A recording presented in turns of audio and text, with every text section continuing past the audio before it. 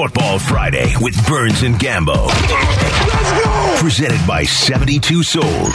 Arizona Sports, the local sports leader.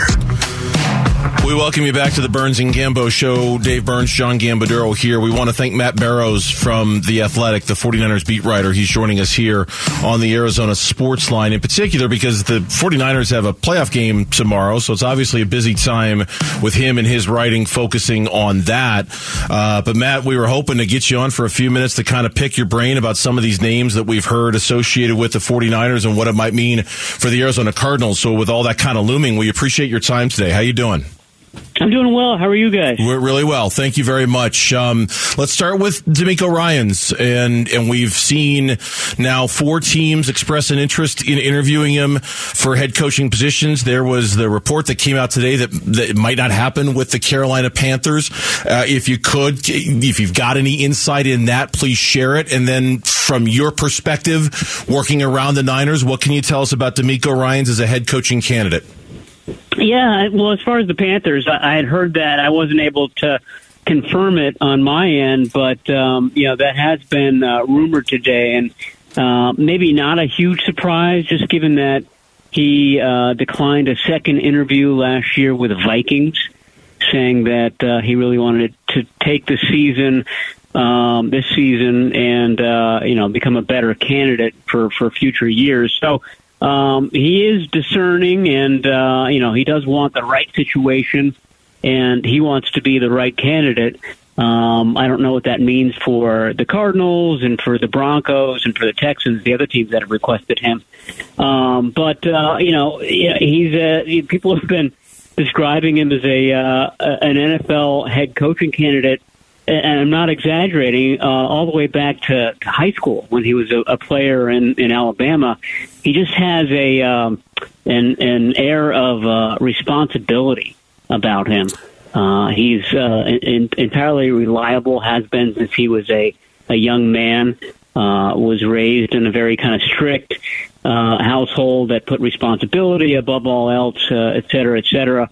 And he's been good at what he does. I mean, the 49ers this year, this is the best version of this defense. They've played a different facet of it each of the years that Kyle Shanahan's been here since 2017. This is far and away the best version of it, and it's been DeMeco Ryans pulling the strings.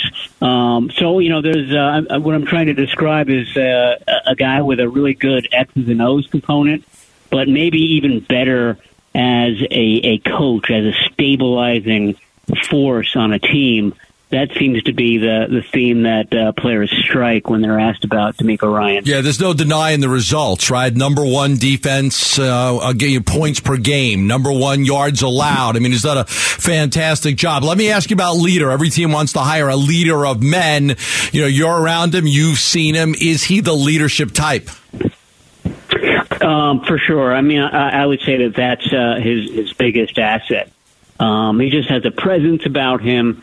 I did a story about him when he was hired by the 49ers, and I talked to a lot of his youth coaches and teachers back in Alabama. I was always struck by this. Before he even got into football, he was a baseball catcher for his high school team, which is not what you usually expect with the best athlete on the team. But they put him at that spot because he was a guy that calmed everybody down. He was, like I said, a stabilizing force. He was the guy, if the pitcher was having a rough day, could go out to the mound and basically kind of get everybody right. He's responsible. And of course, he ends up being the best athlete at that high school as well. But football sort of came later to him, and he sort of had to be talked into it by some of the coaches at the school. But that's the type of guy he is. I mean, there's absolute fire there. You talk to anybody who's played with him. He was an excellent linebacker. You can't be a timid person and be a successful middle linebacker in the NFL. But my point is that he had sort of the responsibility. I mean, he was sort of an adult even when he was in high school. Yeah. So he's always had that sense of responsibility, that sense of I'm responsible for others, and other people looked up to him as a result. Matt Barrows, the beat writer who covers the 49ers for the Athletic website, our guest here on the Burns and Gambo show. Is the organization bracing itself for his departure, or you mentioned his discerning kind of taste when it comes to this? Is there a chance that he is the defensive coordinator next year and he decides that this cycle isn't for him, or is the expectation that he's going to take one of these jobs if offered? Well, I think, as soon as Kyle Shanahan promoted him to defensive coordinator, Kyle Shanahan realized that could be very short-lived because of what I said. I mean, He's been considered a head coach candidate for a while. But, I mean, teams, I don't know what the percentage is, but it may be around 50% that he leaves. Because teams usually are interested in offensive coaches. You want to kind of bring in an offensive coach that would, then bring in draft a quarterback or sign a quarterback. So those two are often seen as going hand in hand. So there are three big parts to kind of rebuilding a team.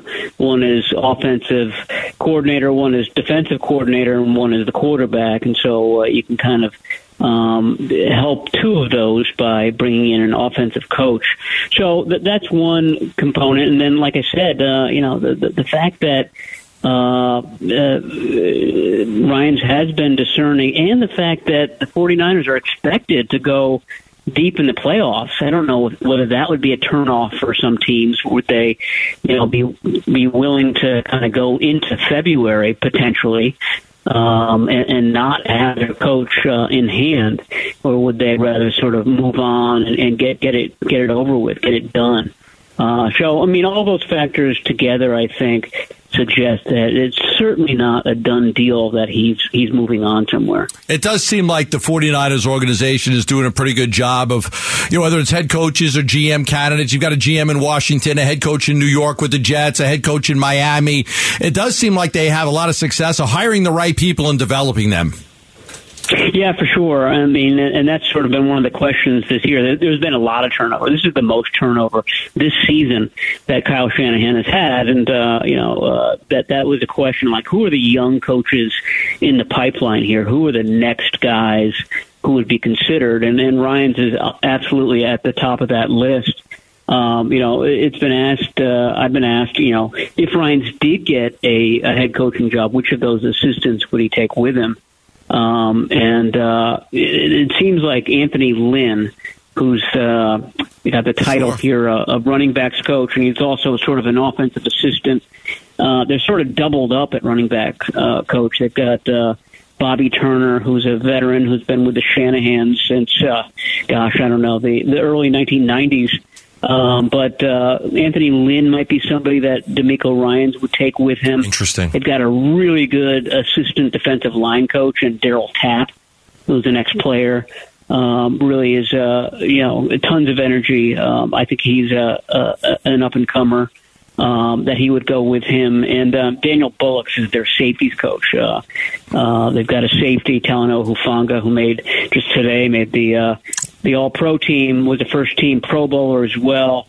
He and the other safety, Deshaun Gibson, lead the team in interceptions this year. So that would be a good pickup, a good kind of bring-along guy, too.